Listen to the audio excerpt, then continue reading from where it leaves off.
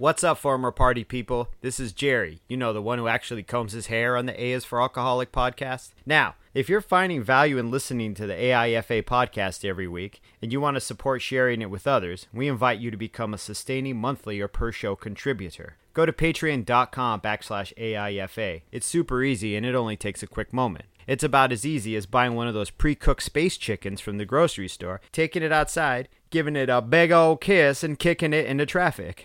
Why would you do that? Anyway, you do you, and I'll do me. Again, go to patreon.com/AIFA. And with that, people, let's start the show. A is for Alcoholic is a program about recovery.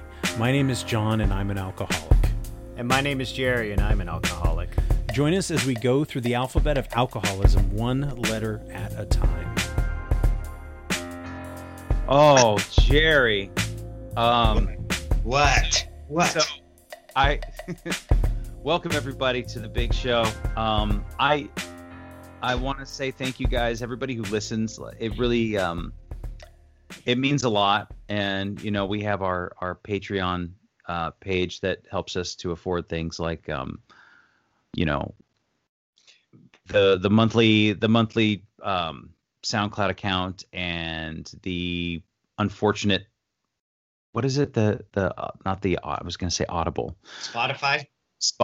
No, Audacity. We were using Audacity, which was a free program, and now we use the Hindenburg, which costs money, and so any number of things that the money goes to. So we appreciate that, but mostly, you know, it's like I was going through and I was looking at like all the different, there's a lot of different recovery podcasts and there's a lot of different sobriety podcasts. And I am so glad that people are out there putting out a message that works for somebody. Right. So yeah, absolutely. I try to listen to some of them and I'm not connected. I'm not interested. I don't like it. It's just not for me. Right. But that doesn't mean that it doesn't have any value. Do you know what I mean? Like, it's important. There's a lot of them out there, right? I know that sounds, but you know, there's just a lot of podcasts in general out there. Yeah, I think there's something like 750,000 podcasts, which is insane.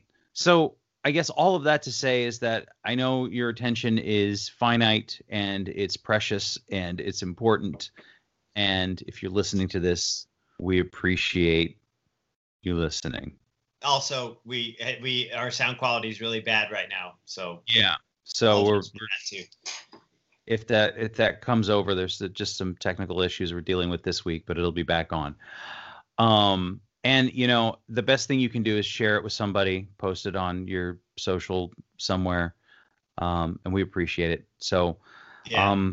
Sorry, I didn't mean to address the bad sound issue in the middle of you doing that. Well, so promote our Prestige, like I said earlier, our Prestige podcast. We're like the limousine of podcasts. Like you and a couple of friends get together, rent us out in high school, drive around town looking cool, sticking out of the sunroof and waving.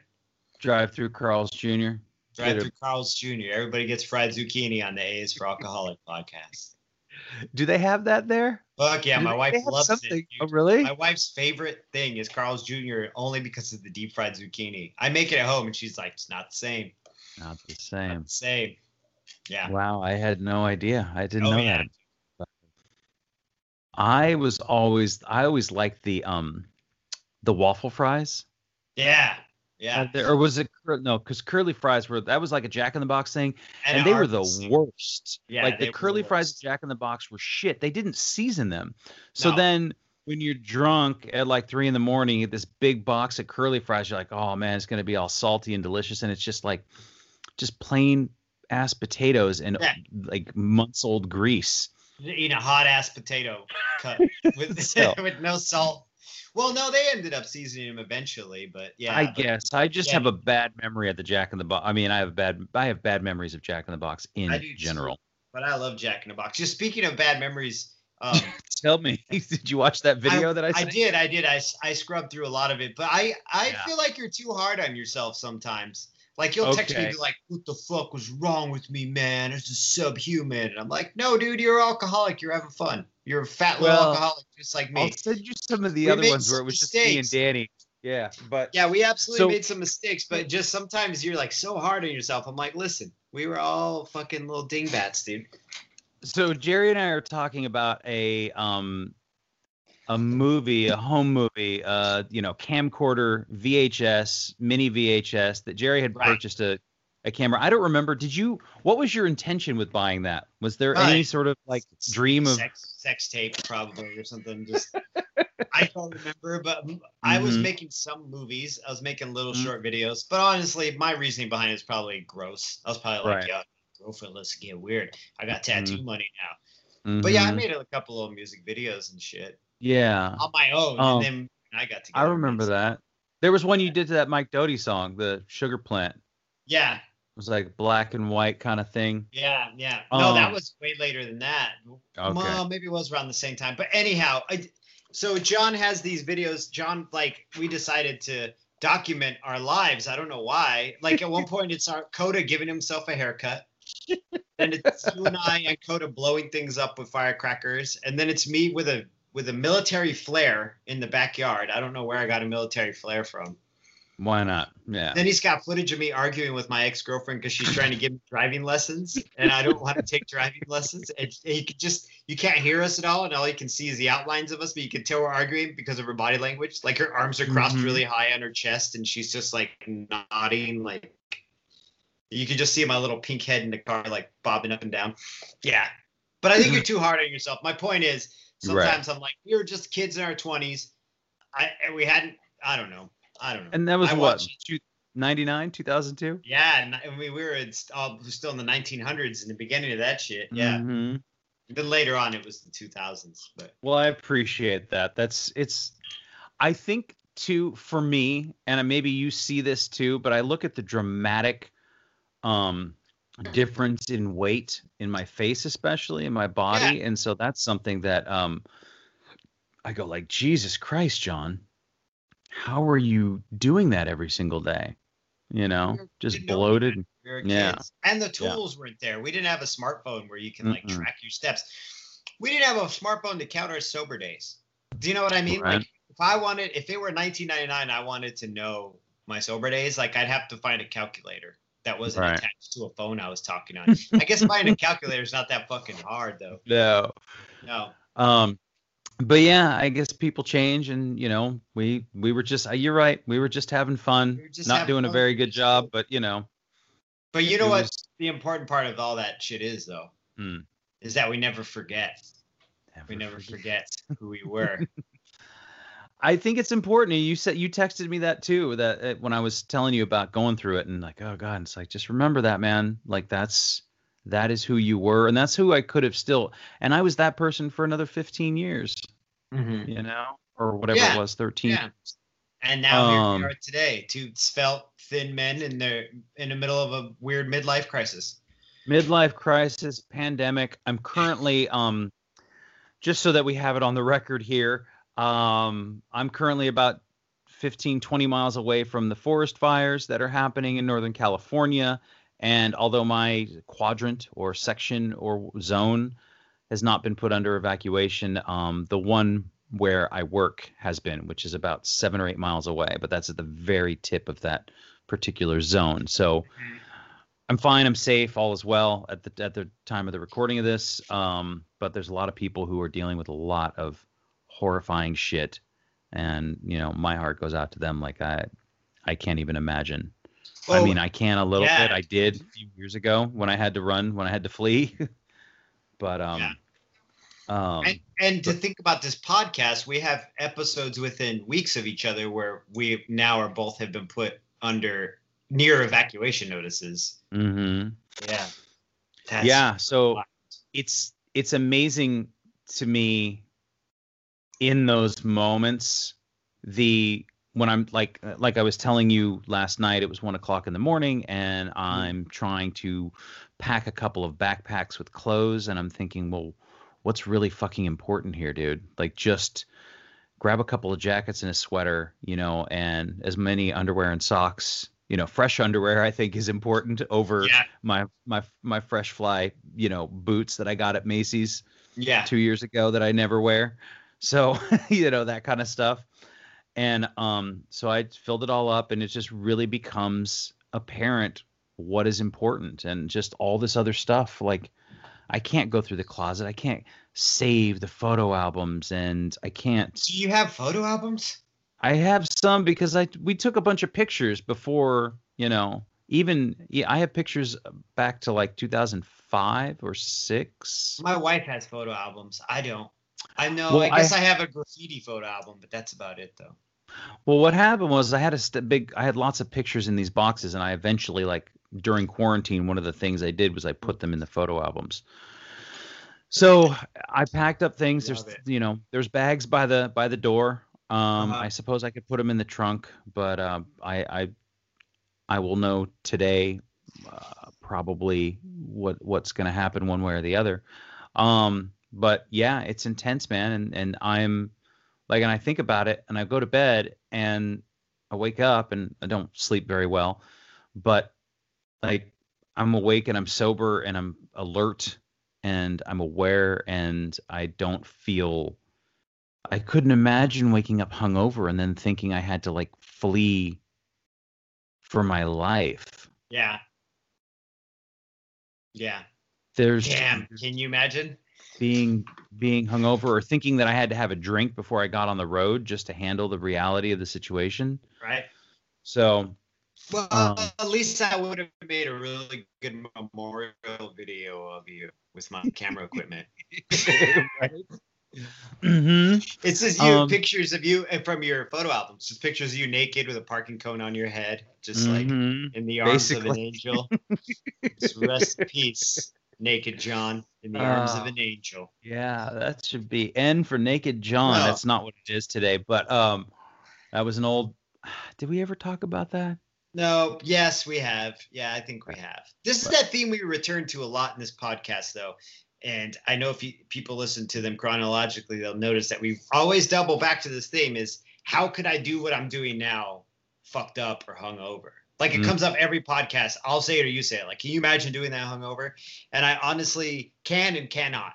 You know what I mean? I can remember it, but I can't fathom doing that now. In the state I'm in now. Now, that being said, like I listened to that podcast that you sent me with Dax Shepard. Mm-hmm. Yeah, and we don't need to plug his podcast because that guy's a millionaire. He's got enough listeners. But it's very interesting, though, to hear him talk about relapse, right? Mm-hmm. And so how easy it is to just fall right back in that hole. It doesn't have to be alcohol. It can be any other thing, So for now, I can say with the certainty I have in this moment that I don't want to go back there, whether or not – do you know what I mean? And in a way, absolutely is my choice to go back there or not, It is absolutely my choice to relapse or to go back to where I was before. Like I need to take that first drink, but then once that first drink is in, it takes the second drink. Do you know what I mean? The first drink takes the second drink or whatever. Mm-hmm. But, I have that escape hatch. That's my fucking, that's the hatch. I don't know if the escape hatch is the right term for it, but you know what I'm saying. So, yeah, so I do want to talk to you about the Dax Shepard thing here in a bit, but I want to first. What's our letter for today? So our letter today is N, and I wanted to. This was we had Kyle on the program during the beginning of the quarantine, and he is one of our patrons on Patreon, and he wanted to share his story. And he lives up in the Pacific Northwest, I believe, somewhere in Washington. Okay. But he was talking about last week. We talked about. I said something about knowing the buttons that you have, like the buttons that people can push. Yeah. And so we all have buttons, and kind of finding a way to release those buttons and let them go so that people can't push them. And so he said this reminded him of a quote that I thought was really cool from everyone's favorite imp, Tyrion Lannister. Oh yeah. And the quote. So N is for. Never forget what you are. The rest of the world will not. Wear it like armor, and it can never be used to hurt you. And I thought this was, and this is also is connected to the videos that I had seen. And I plugged it earlier, but you didn't catch it. I was like, never forget, John. You're like, yeah. So anyway, I thought it was. I thought you were making some obscure life-threatening evacuation here, Jerry. Yes. Okay. Man, that was like an hour ago. I know. Oh man, I thought it was some obscure. I was like, is he making a 9/11 reference I'm not getting? Like what? No, I was making the letter from the fucking podcast. So you start it. You hop it off. Okay. What are we doing? Right. What do we never forget? Never forget what we are. And right. I think so. A lot of people may not agree with us, but I'm an alcoholic. Okay, yeah, and nice to meet you. I don't. My name's John, and I'm an alcoholic. Hi, my name's Jerry, and I'm a ripping alcoholic. I love that you have Jack Daniels boxes back there behind your left shoulder. Dude, you know where we go to get our moving boxes? Liquor store. Dude, yeah, that's. Oh yeah, they're right there. Yeah. Yeah, that's great. They're good and sturdy. They hold heavy bottles. Hell yeah, I have tons of liquor boxes from moving. Yeah. So I think the thing for me when I think never forget is my capacity and my capability and the ease in which I could very easily slip into not only the self-destructive behavior, but the destructive behavior in all of the people around me. And so when I look at those videos and I get, it gives me shivers almost. Right. I think that's a good reaction. But also you're right. It was just, we were young and we didn't know, but it reminds me that was there and that existed for 20 years or more in that phase, in that avatar of me, that way right. of thinking, way of being. And I don't have to identify with that part of myself ever again if I don't want to.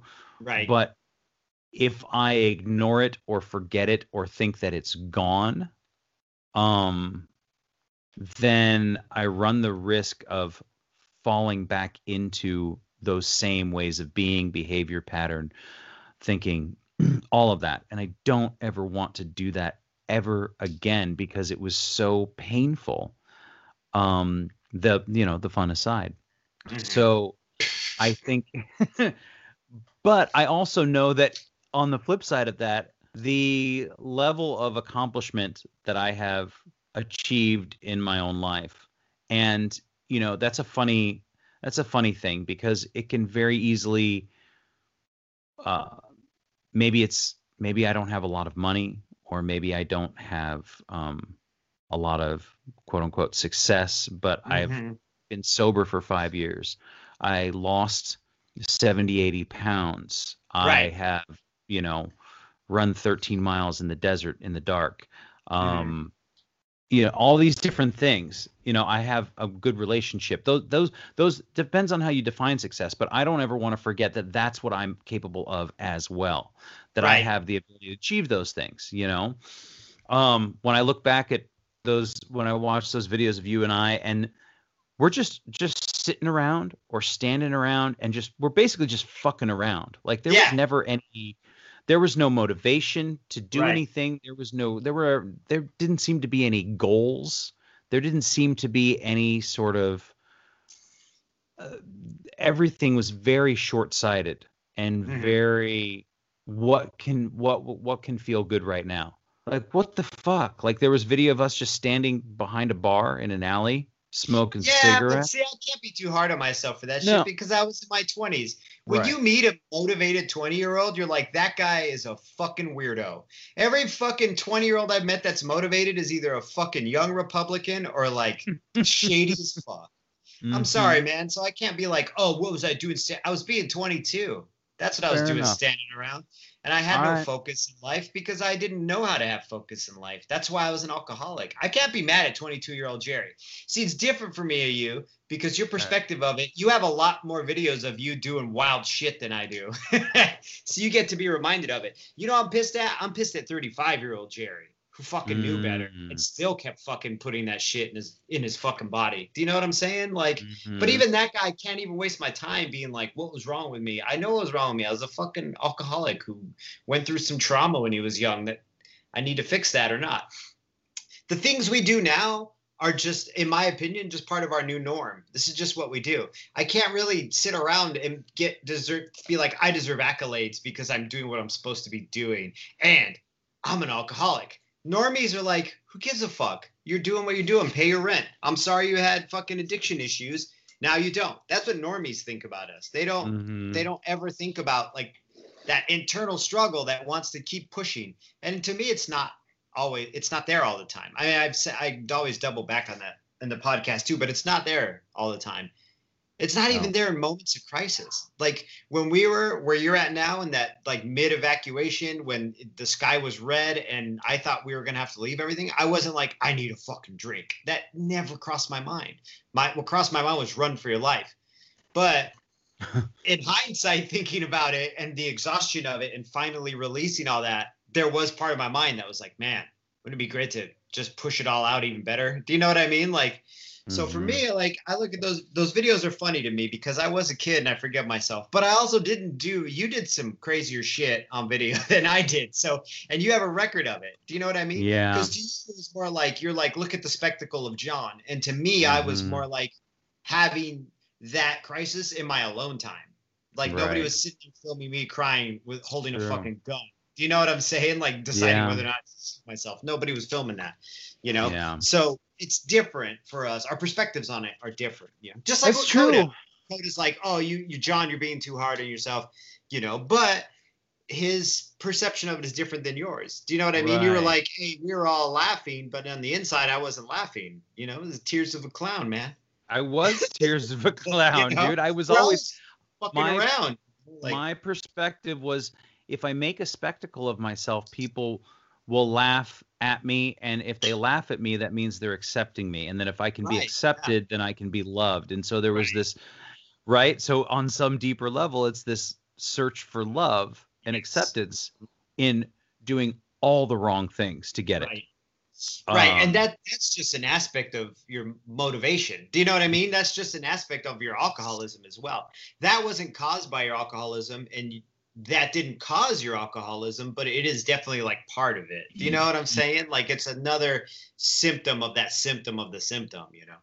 So dancing around the living room naked to They Might Be Giants, James K. Polk, while my roommate Danny videotapes me and just is chuckling in the background. Right.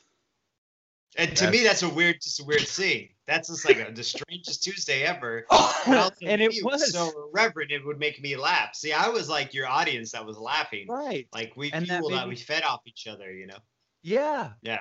So, and I didn't realize until later, and you talked about it, even not shortly, but you talk about being alone, drunk with the gun, and you would tell me that. And I think that, I mean, I don't know why you told me that unless you were, I mean, is that a cry for help? Was that just like, hey, look, this is my fucking struggles? Yeah, I don't know, man. And I never once, I was like, oh, so you're here, so we're cool? Oh, I was like, damn, dude, that's rough. All right. You don't want to shoot yourself right now, right? I'm like, no. And you're like, all right, cool. Cool. Yeah, and that would be the end of the conversation. But there's nothing I can do with that anymore. Oh, that's bullshit. There is something I can do with that. I can not forget it and wear it like armor, like the quote from Tyrion Lannister, who is an alcoholic character in my opinion, which is funny because he's like an active alcoholic. Because at another point in time, his quote is like, "I drink and solve problems," or whatever it is, or you know, I drink and I know things. Yes, exactly. Which all drunks think they know things, and some of them do know some things. I know some things, you know, just like you know some shit. But it's funny. I think I watched. So let's see. I got sober in 2015. Game of Thrones has been around since what? 2000? I watched the first like 3 seasons drunk. Yeah, 2011, I think, 10 or 11, because we started it back in Arizona. Long. Okay. And I feel like and that's an early quote. I drink and I know things. Right. It was like third season. And I think in that third season and hearing that, in active alcoholism, there feels like a sense of power to that, right? That sounds cool. Yeah, it does. That sounds, you know, it looks cool, and he's got the flagon of wine, and there's, you know, going to go to war and all this stuff, and he's sort of gallivanting around the chamber, and he doesn't follow by your standard rules, your normal rules of society. You know, he's living outside of the norm. You know. And then I hear that when I hear that quote, or I see it on a T-shirt or something, or, you know, an Instagram quote, and I hear it now, and I'm just like, well, I think, like, come on, man. I mean, one, I know it's fiction, but also I drink and I know things. Like, it's not, I don't feel as much power in that anymore. Right. Because, and like you said, living up to I don't live up to your standards. I don't live up to your societal standards. Well, no, of course not. Well, I lower my personal standards so that I don't have to deal with any of that other shit. Plus, like, dude, wearing a shirt with any message on it other than "I shaved my balls for this" is corny as fuck, dude. That's the only shirt with a message I think is hilarious. That's it. Right. I mean, what's the? You can't sleep, clowns will eat me. The ones you get at Spencer's that are like, I do what the voices tell me, and I'm like, if you start hearing voices, you'd be crying. It would be a sad, scary thing. Yeah. You hear voices anymore? I never heard voices in the first place. No, not me. So that's not me. I think that's another person on another podcast you spoke to. I used to hear when I was younger, like when I was 18, 19, 20, I used to hear voices, but they didn't make any intelligible words. Oh. It sounded like some other weird language. And it went on for like a couple years and then it went away. And I never was treated or anything, but maybe you should talk to your counselor about that. Yeah, I mean, I would get hungover and get phrases, but that's just my internal monologue repeating a phrase, finding the pattern within the trauma I've caused to my own body, you know. But I'd never like hear a voice and be like, that is not my internal monologue. That's something else. Yeah. I did for a little while, but I kind of just pushed it out and didn't really. Well, you're an adventurer, you know. But yeah, I like this idea of never forget what you are, and both good and bad. And I think that it's in the program that we prescribe to. They talk about not being aware of yourself, but knowing yourself, right? What's the phrase? To thy known self be true. Yeah, and self-knowledge, and that this is a very important step in recovery. It's not the end all be all, and that it can be detrimental if you are solely going, I know myself and that's all that I need to know, and I don't need anything from anywhere else. I need no help from any other person, nor do I need a source of faith, energy, light, whatever. That's that self-will run riot, right? Yeah. But I do think that self-knowledge is an important step in the program. Yeah. And that, okay. Absolutely. And that realizing what I'm capable of in the positive, like it's been monumental for my well-being and for my sobriety. Like going like, oh, I'm capable of this. I'm confident. I can be courageous. I can be brave. And you know, you hear these words a lot, courageous and brave, and you know, but I think it's really true, and I think they're really accurate words. You know, one of the things, like the little things that for me feels courageous is when I wrote that letter to my dead dad. Yeah. And I didn't want to do it, and I put it off for like years. And then I wrote it, you know, I wrote one and then I wrote another, and those things that are huge. It doesn't have to be some sort of public display necessarily. No, not at all. Yeah. When you talk about doing the work and always wanting to know exactly what that is. Yeah, because it's so ambiguous, right? Then part of me believes that the way I define my bravery, or I don't really like the word brave, but I know it's hard. I know, because it's funny, right? It's become a meme, like, so brave, you know, oh, you guys are so brave for your recovery. And I'm like, dude, something just got really bad and I didn't want it to be as bad as it was. And now I'm learning to live like a normal person.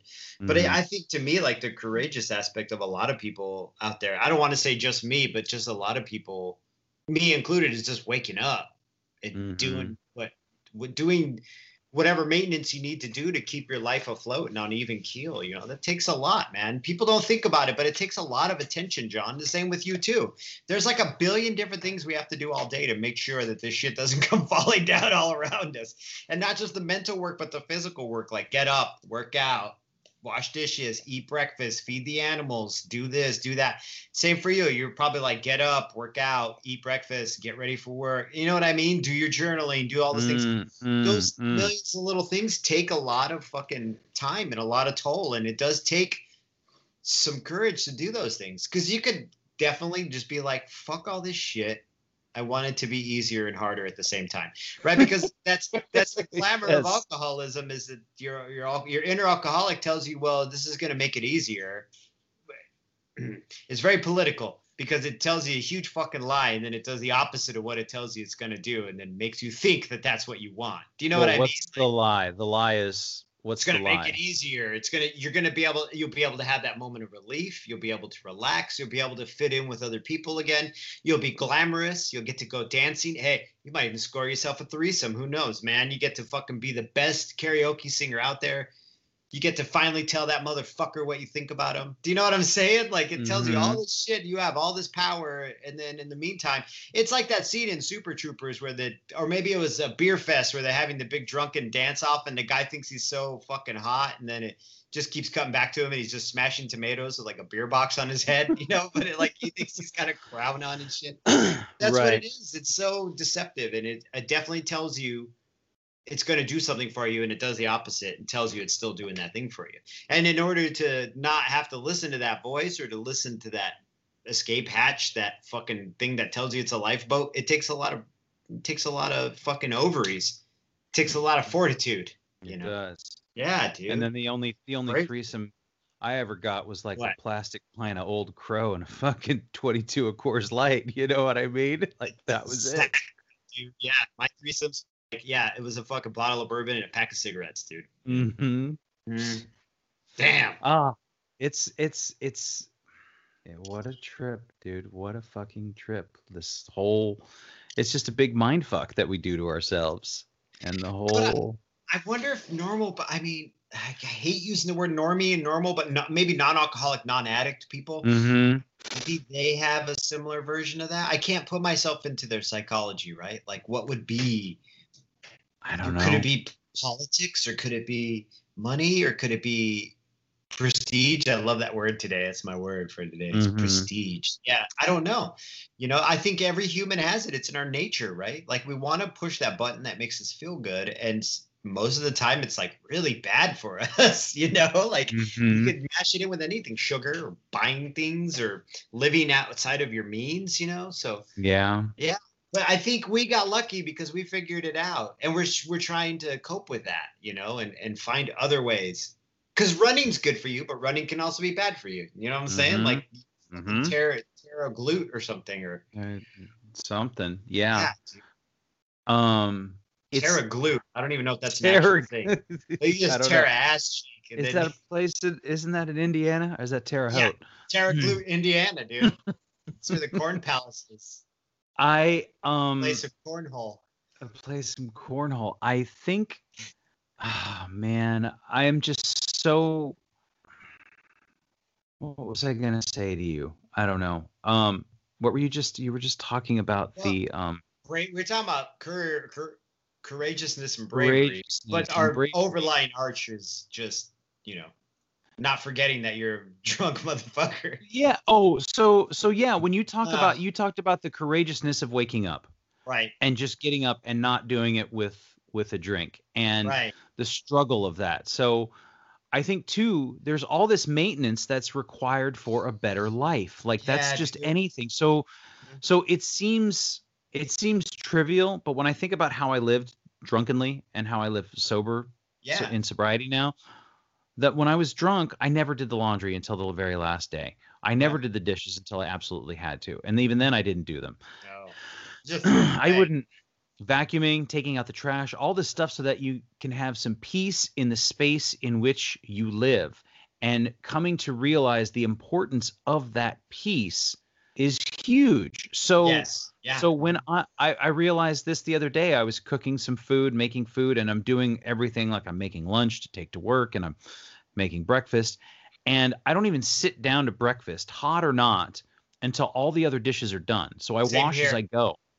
Right? Same here, dude. And that never used to be the place. And I remember I was with Rashida, and it must have been here, and she's like, well, the food's going to get cold. And I said, I know, but I won't enjoy it. if I know that you do all the dishes, if there's dishes in the sink, right? Okay, I'm the opposite. I'll eat with dishes in the sink, but I don't cook. I don't cook with a full sink. So like I'll go to bed with, well, it depends on who's like Megan won't go to bed with it full sink, but I don't give a fuck. But I'll get up and before I cook, I'll do all my dishes right in the morning. Or like if I'm gonna make lunch and there's 2 cups in there, I wash them. Mm-hmm. Like I can't cook with a full sink, but I can definitely eat with a full sink. We're like the opposite. Like an odd couple. If my wife ever leaves me, we'll move in together, dude, and we'll just pick up each other's shifts. You know. Well, God forbid. Yeah, no, I don't want her to leave me. I like her. We get along real well. Yes. So I just think that's an interesting contrast to how I used to live, and that the importance of the maintenance is it's huge, and it makes me feel so much better to leave the house knowing that the sink is empty. And you had no furniture. Yeah. Like when you moved in that little house in Napa and I came to see you, you had some furniture, but it was like that sectional you had, and half of it was in one room and half was in the other. And like I'd be like, there's nothing on the walls. That was more Coda than you, though. Coda never had anything on the walls. We were laughing about this a few podcasts back where it was just a dead flower tacked to the wall. It was literally had a dead rose tacked to his wall. I'm like, what is up with that? You know? And he's just like, I don't know. This is beautiful, man, or whatever. But like, you just didn't care. Like, just because you didn't want nice shit. Like you would have an old TV and I'd be like, dude, you have a little bit of money. Let's throw out this old TV and get you a nicer TV so you can watch movies and shit. You're like, nah, I don't give a fuck. Like, I'm going to take this money and drink with it. Because you're like, I don't watch TV. Be drunk and listen to the radio. Right. I wouldn't because it would take away from the funds that were required for the alcohol every single time. And I think too, funny because you worked in a bar, like you were getting free booze all the time. Yeah, it was like, never enough, dude. It was never fucking enough. Isn't that crazy? That's why we're sitting here. Because you worked in a place where the free booze was at. Like I envied you because I was like, I would drink a case of wine and I'd have a nice ass TV and be drinking a case of wine. That was the difference between us, though. Is I would buy shit. Yeah. But that's also part of my pathology. You know what I mean? Me buying shit has a lot to do with like that. Find a need and fill it kind of thing. But yeah, it's funny. And you talked about normies and how normal people and people who are, non-alcoholics, non-addicts. Go ahead, though. Yeah. I was waiting on a couple and they were very nice at the restaurant, and I sold them on this bottle of wine, which, obviously I've never tasted, but they loved my description. And it's, the name of like all the other ones. Basically. I mean, I don't, man, when I used to drink wine, the same, dude. Anyway. Yeah. I mean, either you're into it or you're not. And if you're into it, then you're really into it, and that's great. And I'm happy to help. Congratulations. But there's one called, it was like Spanish for the word the crew, and it was like Wadria. I'm not familiar. I don't know. I should know it, but I don't. Not really important. Right. I think it was like a Syrah Viognier. Again, see, I could go into it with you if I needed to sell it to you. Really but they were very excited. They were very excited. I poured it. They were like, wow, this is great. It's so different from what we drink. And I was like, perfect. And they were lovely, and they were kind, and they were sweet. And when they left, they each left about a half a glass of wine, like gone. And I was like, that's a lot to leave. Nobody ever leaves that. Half of a glass of wine. Even people who are seemingly normal will finish their wine because they paid for it. Right. And then as I go to clear the table, there's like, I don't know, 2 inches of wine in the bottle. Right. And I'm thinking, what the fuck, guys? And they were done drinking, and it wasn't about the money. And I think too, my father was this way. And I think you listened to the podcast I did with my mom, and she talks about my dad. And one of the things he would do is he would always finish his drink because it was always seen as quote unquote a waste, right? Yeah. You can't waste that alcohol. You need to drink it up. So it didn't matter how drunk you were, how much you had already had to drink. It was always about this. We put it in our heads that we can't waste it because we paid for it, and there's value in the bourbon, in the beer, and hey, finish that. Or what's the joke? Hey, you're gonna leave that half a beer there? That's alcohol abuse. Right? Yeah. Right. I forgot about that joke. Yeah. Jesus. Yeah. So it's like, what a fucking corny ass joke. But was funny at the time. It was funny. So I even laughed right now instinctively.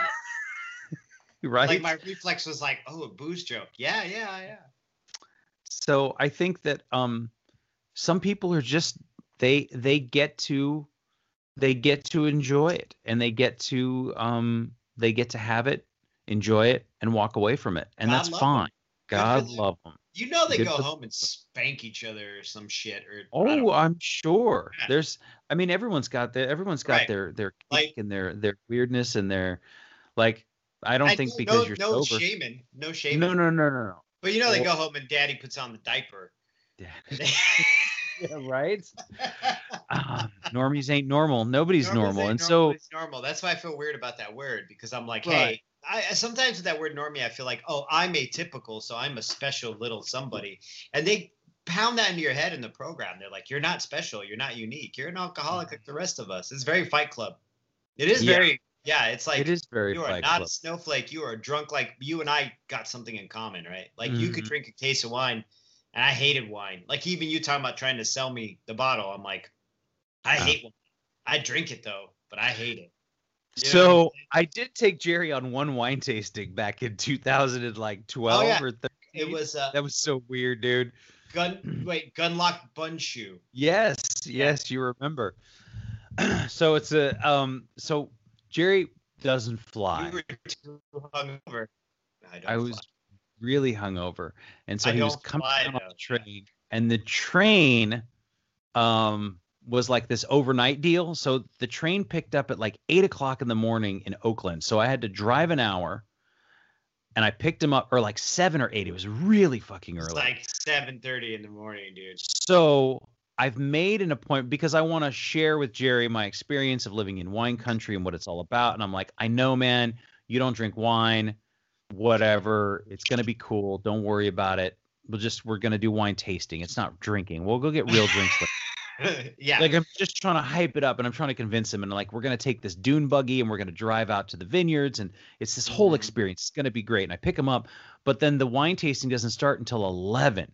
So now there's like 2 hours of both of us being exhausted, because I think maybe you slept on the train. We both were hungover. Yeah, I got drunk on the train. Yeah, hungover, so tired. It's so early, and we get there, and it's still like 30 minutes till this fucking thing goes. And I'm like, can we get like a glass of wine while we wait or something? And they're like, no, we don't do any of that, and blah blah blah. We're not open yet. And so it was like this. I remember like just clinging on. Like, man, they're going to give us Chardonnay any second. Oh, my God, I can't. You were green.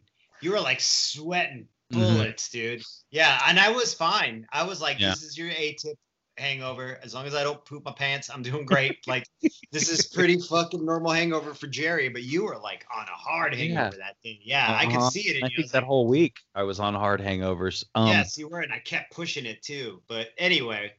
And they gave me the wine eventually, though. And so we did the thing, and it was fine. And then we both went home and fucking passed the fuck out. Yeah. But it was this like this whole pomp and circumstance around getting drunk and having to make, getting it done. And it was just, it was so much energy, effort, and, force put toward drinking. Yeah. Insane. It's they talk about it being insanity, and it really is insane because it absolutely is. Yeah, it's an obsession of the mind. But, and I really think, I'm sorry, I didn't mean to cut you off. Go ahead. No. And I'll interject. I really honestly theorize, this is my own personal theory, that alcoholism and addiction is a form of OCD. It's a form of obsessive compulsive disorder. I really do. And I don't know if, I'm obviously not a doctor. I just play one on the podcast, but like, I think it is, because we obsess about things outside of alcoholism, like outside of drinking. Like I was incredibly obsessive in relationships. Like a woman would leave me, or I'd break up with I would break up with the woman and then obsess over her compulsively for months and months and months and months and months, and like stalk her and text her and write her on Facebook and be like, I really loved you. And she would be like, you fucking dumped me, or you cheated on me. Like, what are you sad about? Right. So, yeah. So I really honestly think it is a form of insanity in that sense. And I don't want to use insanity in a negative way to people out there who do have these like obsessive compulsive or anything like that. I just feel like it's a mental, like a form of mental illness. Well, obviously it is, I think that's what we mean when we say insanity, but in specifically OCD. And I can see that by the fact that I would begin to plan all the things I was going to do to get a drink the next day. Mm-hmm. I would already be thinking about it. Yes. I would be sitting at a bar on a Monday night and drinking there and thinking, okay, well, tomorrow I'm going to wake up and I'm going to be hungover. And then tomorrow I have to work. So maybe I'm going to have 2 beers before work, and then I'll get there. And then I can, while I'm setting up the bar, because I worked at a bar, right? So while I'm setting up the bar and I'm moving bottles around, people just expect me to have bottles in my hand. So if I'm smart about it, I can pour myself a shot of well vodka and chase it with a little bit of Sprite. But I'm always, so what I would do is I would always be pouring myself a little glass of Sprite. So that was like a normal thing. So everyone would always see me doing this with the gun, soda gun, shot, shot. So that when I poured that shot of vodka, it never looked out of the ordinary. Right. For you me had to vodka in the gun? It was in the gun? No, I'm sorry. No, but I would like pour it or something like that or whatever it was. Or sometimes I'd take off the little thing and I'd you put vodka in a gun? They do have them in Vegas. You have That's what I was wondering. Stuff. Yeah. Okay. But go ahead. Yeah. But so I would be thinking about the series of drinks I would have at work the next day while I was sitting on the bar training. You training the people that worked for you to just associate you holding that drink with just normal shit. So there's nothing weird going on. No. Even though it's really weird thoh. It's getting really weird, but they can't tell it's getting They can't tell, right? Or so I think. You're like Penn and Tellering that shit, dude. I was. It's true. And so I'm doing like this fucking psyops on my coworkers to get them to be normal, to look at me. Because I remember one time a kid behind the bar, he had a shot of whiskey and he turned around and he squatted all the way down and he took the shot and then he came and I was like, that's the most awkward thing in the world. That's not hiding it from anyone. Yeah. What the fuck? I know exactly what Walter. And so I realized if I always had a glass in my hand, nobody would ever question me with a glass in my hand. Yeah. So I would then just find ways to make sure that it had vodka in it. Yeah. Smart. Very smart. But it was smart, but it was also like, look at all that extra work just to get through your day, dude. That's all your extra work right there. I mean, I wasn't doing the laundry or the dishes or maintaining anything real in life. I was simply maintaining my addiction to the alcohol. Right. Like you could have taken that amount of effort to figure out how to get a 401k. Mm-hmm. You know what I'm saying? Sure. That like all the amount of effort I built up to all the amount of effort I put in to build this affectation of me being a drunk, like a fun time alcoholic, you know, like with the flasks and walking around and building this whole, like Jerry's a really good time. He doesn't have a problem. Like I could have taken all that effort to like actually further my career or done something more than just, you know, but hey man, regrets, you know, what are you going to do?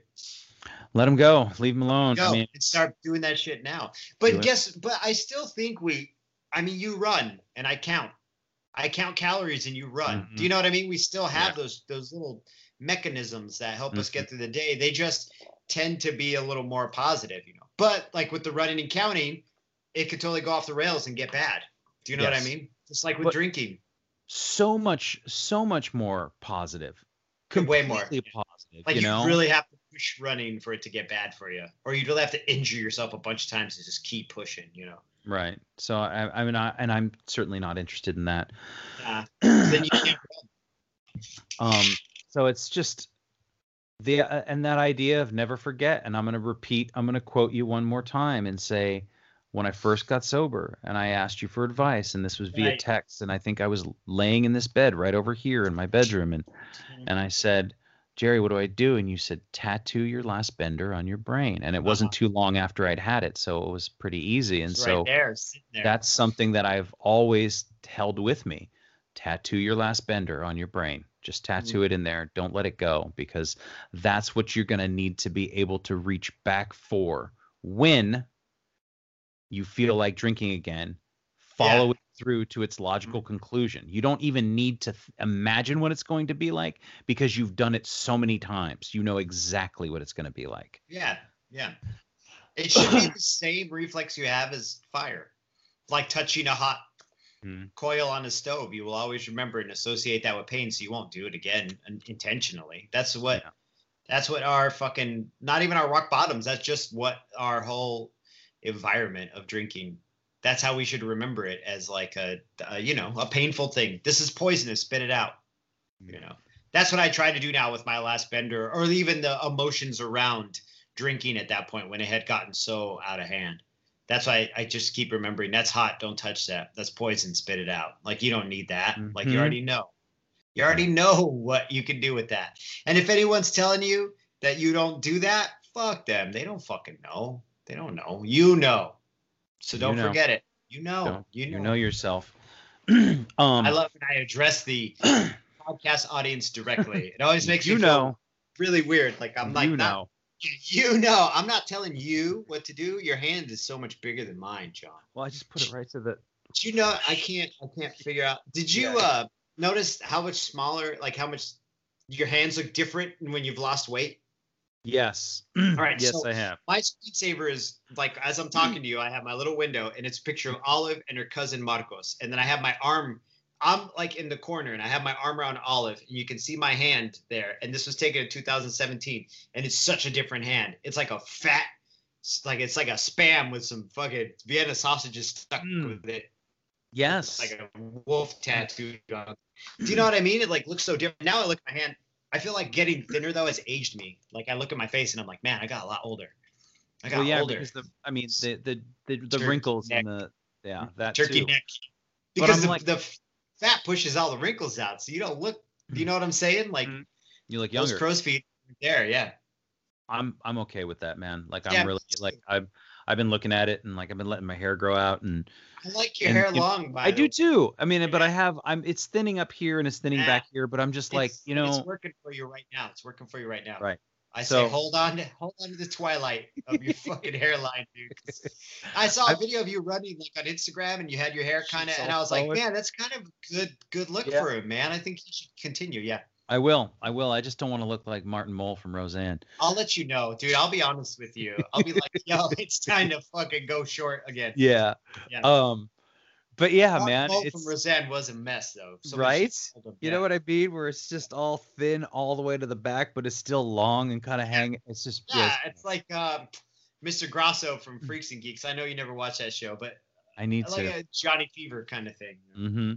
So I wanted to address the podcast, the Dax Shepard podcast. Yeah, let's talk about that for a minute. So a couple of things. So Dax Shepard, actor, podcaster, comedian, and Kristen Bell, 16 years sober, and he's been very open about it. He's been in the program, and one of the things that is concerning, and that some of the so basically he relapsed, and it was pain pills and it was opioids that I guess he didn't relapse with drinking, but he was like, oh well, should I, shouldn't I? Can I call myself 16 years sober? If not, did I lose all that kind of stuff? And he tells the whole story. It was a long slip, yeah. Dude, it was a very long. It was. I mean, it's beyond slip, but it was a relapse for sure. So one of the things now, before I even listened to the podcast, I saw online there was criticism of him bringing up AA because they were saying, "Hey, you're not a spokesperson for AA. You're giving AA a bad name." Like, but he never. Yeah, go ahead and finish. He mentions being in the program. He mentions. Yeah, he does, but he doesn't. He doesn't say anything about like promoting it. No, not at all. So that was my first coming across it, and then I saw somebody else I think I saw it on Rich Roll's Instagram. Hey, please listen to this. This is really powerful. So I said, okay, I'm going to listen to this and find out what's really going on. And I listened to it, and I mean. You want to talk about being courageous, like that doesn't, I don't think that takes a lot of guts to put that out there. That takes a ton of guts, John. He laid it all out. And I want to address the thing about the 11th tradition and people saying that he's breaking 11th tradition, because the idea is if we have a relapse and then we mention AA, you know what I mean, publicly in front of everybody, and then our relapse, it makes AA look bad. But I think that's really fucking disingenuous.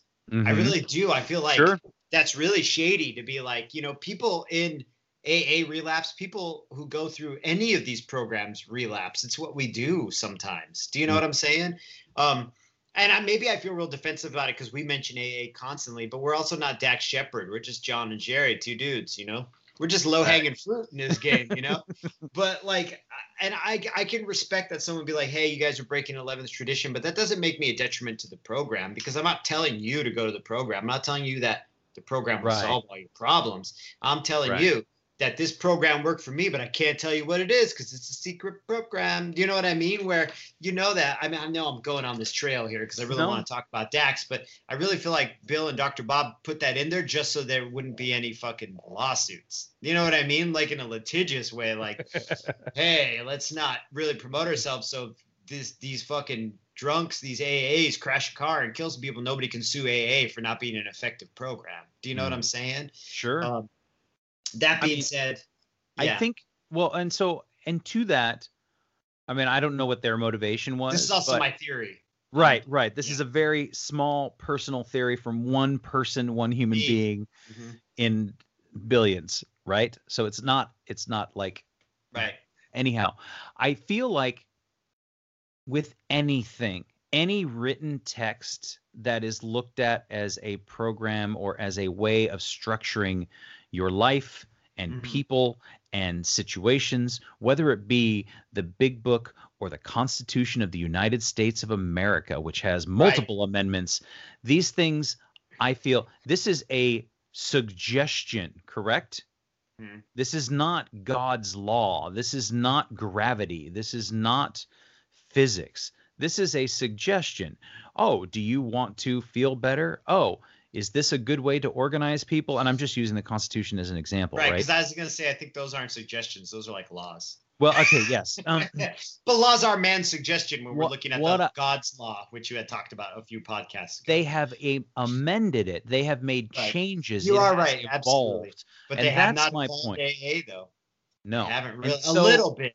So at the risk of being, of somebody saying, hey, man, so I'm not promoting it.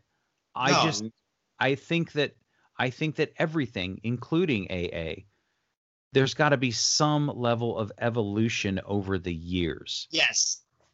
I think they're just busting that dude's balls because he's famous and people like to bust famous people's balls. And maybe, and I'm not here to talk about like Dax Shepard's fame or what he's done in his life, because even I write him off. It's like, oh, he's just a famous dude. What the fuck do I care about a famous dude, right? Like, because I still function in that weird mind frame where I'm like, well, you have money, so you must be doing great, which is totally dumb. I shouldn't think that way, but I do because there's a lot of resentment. So I got to do a little fourth, if you know what I'm saying. That's your own shit. Yeah. It's my own shit. But the thing about Dax is it takes, as far as listening to this podcast, it takes a lot of balls to come out and be like, hey, I fucking lied to you.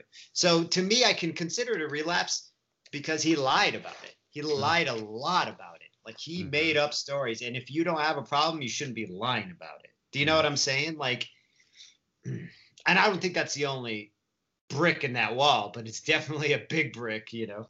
Well, he talked at one point about that he was like, okay, well, I have to have this medication on top of this one so that I can create these scenarios where it's okay for me to be high, where it's okay for me to have too much because I had this and this and this. And that's exactly what we do. We get wrapped up in these fucking narratives that we're creating, these lies and these stories so that we can get high, so that we can get drunk, and so that it'll be okay and we can make it. And I was ready to be, as I think with you, I'm like, oh, he's famous, it's fine, whatever. He's got money, fucking he can write it out a little bit easier than me. But I was ready to be more dismissive, dismissive than accepting. But I was like, wow, okay, I related so much to those feelings and those thoughts. Yes. And it's a series of allowances, right? That's what I related to more than good. That's a good phrase. The subterfuge, because I wasn't a big liar when I was, and I haven't relapsed yet so far, you know, knock on the bear. But I did lie when I drank. I never really lied that much. I lied a little bit, but I was like, this, what you see is what you get. Like, I'm a giant fucking drunk this is what you get. I'm not gonna lie, but there were tons of allowances. Like there were tons of allowances as to why I could drink and what the occasions were and what I could do while I was drinking, Absolutely. I think allowances. I think I certainly lied. Yeah. More about like it would be in relationships where a lot of it would be like, how much did you have to drink? Or, are you going to drink? And so I would lie. And then I would, I'm only going to have 2 drinks, but I would have like 4 or 5. Right. And to say you only had 2, but you're all loose and sweaty. And they're like, but in my mind, I was like, well, I only had the 2 that mattered. Those beers didn't count, or whatever it was, whatever the beer's not drinking, whatever the justification for it was. Yeah. And so, but yes, a series of allowances that allows you to just say, that's just, hey man, that's how it goes. That's how I do it. But I don't think that there was any, no, I don't, I agree that there was no breaking of any traditions or no. I feel we went through the same thing when we first started talking about this stuff in the podcast. Right. And we went through with each other. I don't know if we ever got any blowback from emails because I don't think we have a very large audience anyways it is, but we do love our audience. Thank you, by the way, for listening. But I don't think we're out there enough where people can hit us up. And if we ever do end up out there enough, like we can be, I don't know. We've always been very transparent about what we do. And it's been hard for us to mention AA in the beginning because we were like, well, I don't want to cause any friction. But at this point, dude, it's not Fight Club. It's not some secret happening in a cave, dude. It's in like modern media. It's everywhere. We're just not promoting it, Right. And I don't. Yeah. I mean, it's 2020, dog. We got so much more shit to worry about whether or not you and I say AA. It's true. Woo. It's true. It really falls down the list of things to worry about. Priorities, it's a little lower there. I've got a box of groceries and 2 bags of clothes right next to the front door in case I fucking flee. Yeah. I just put away all my clothes from when we were on our evac orders because I was still scared that I was going to get them. I was still scared we were going to get them even after the fires were contained. Matter of fact, we had a windstorm the other day, and 5 miles away in fucking Cresswell, they got evac notices just like 2 days ago because the fire moved. There was a fire popped up and moved super fast in the wind. So I was like, shit, here we go again. Yeah. So I think it's definitely worth listening to. I think. Yeah, absolutely. His and for those of you interested, he's got a podcast called the Armchair Expert. Armchair Expert or something like that. Yeah, Armchair Expert. And so it's really, I mean, for somebody to say, I have 16 years and now I have 7 days. That's a hell of a motherfucker, dude. Mm-hmm. We hear that, though. I've heard that. Yeah. Yeah, I've absolutely heard that. This is what we do, man. This is what we do. But you learn, though, right? Yeah, you don't lose, like he talks about it. I don't, if I were to drink today, I wouldn't lose the 5 years that I have. I wouldn't lose the knowledge. I wouldn't lose the experience. I wouldn't lose the tools. I would just go, oh, I didn't apply them correctly that day. And so now I need to go back and course correct and apply the tools better. Right. And I mean, it's all individual. Some people want to reset the time. I don't know if you're being disingenuous. Like I would probably reset the time, but I wouldn't say that, all my experience I have, like you said, it's not all gone. Just the time has been reset. And what comes with the time?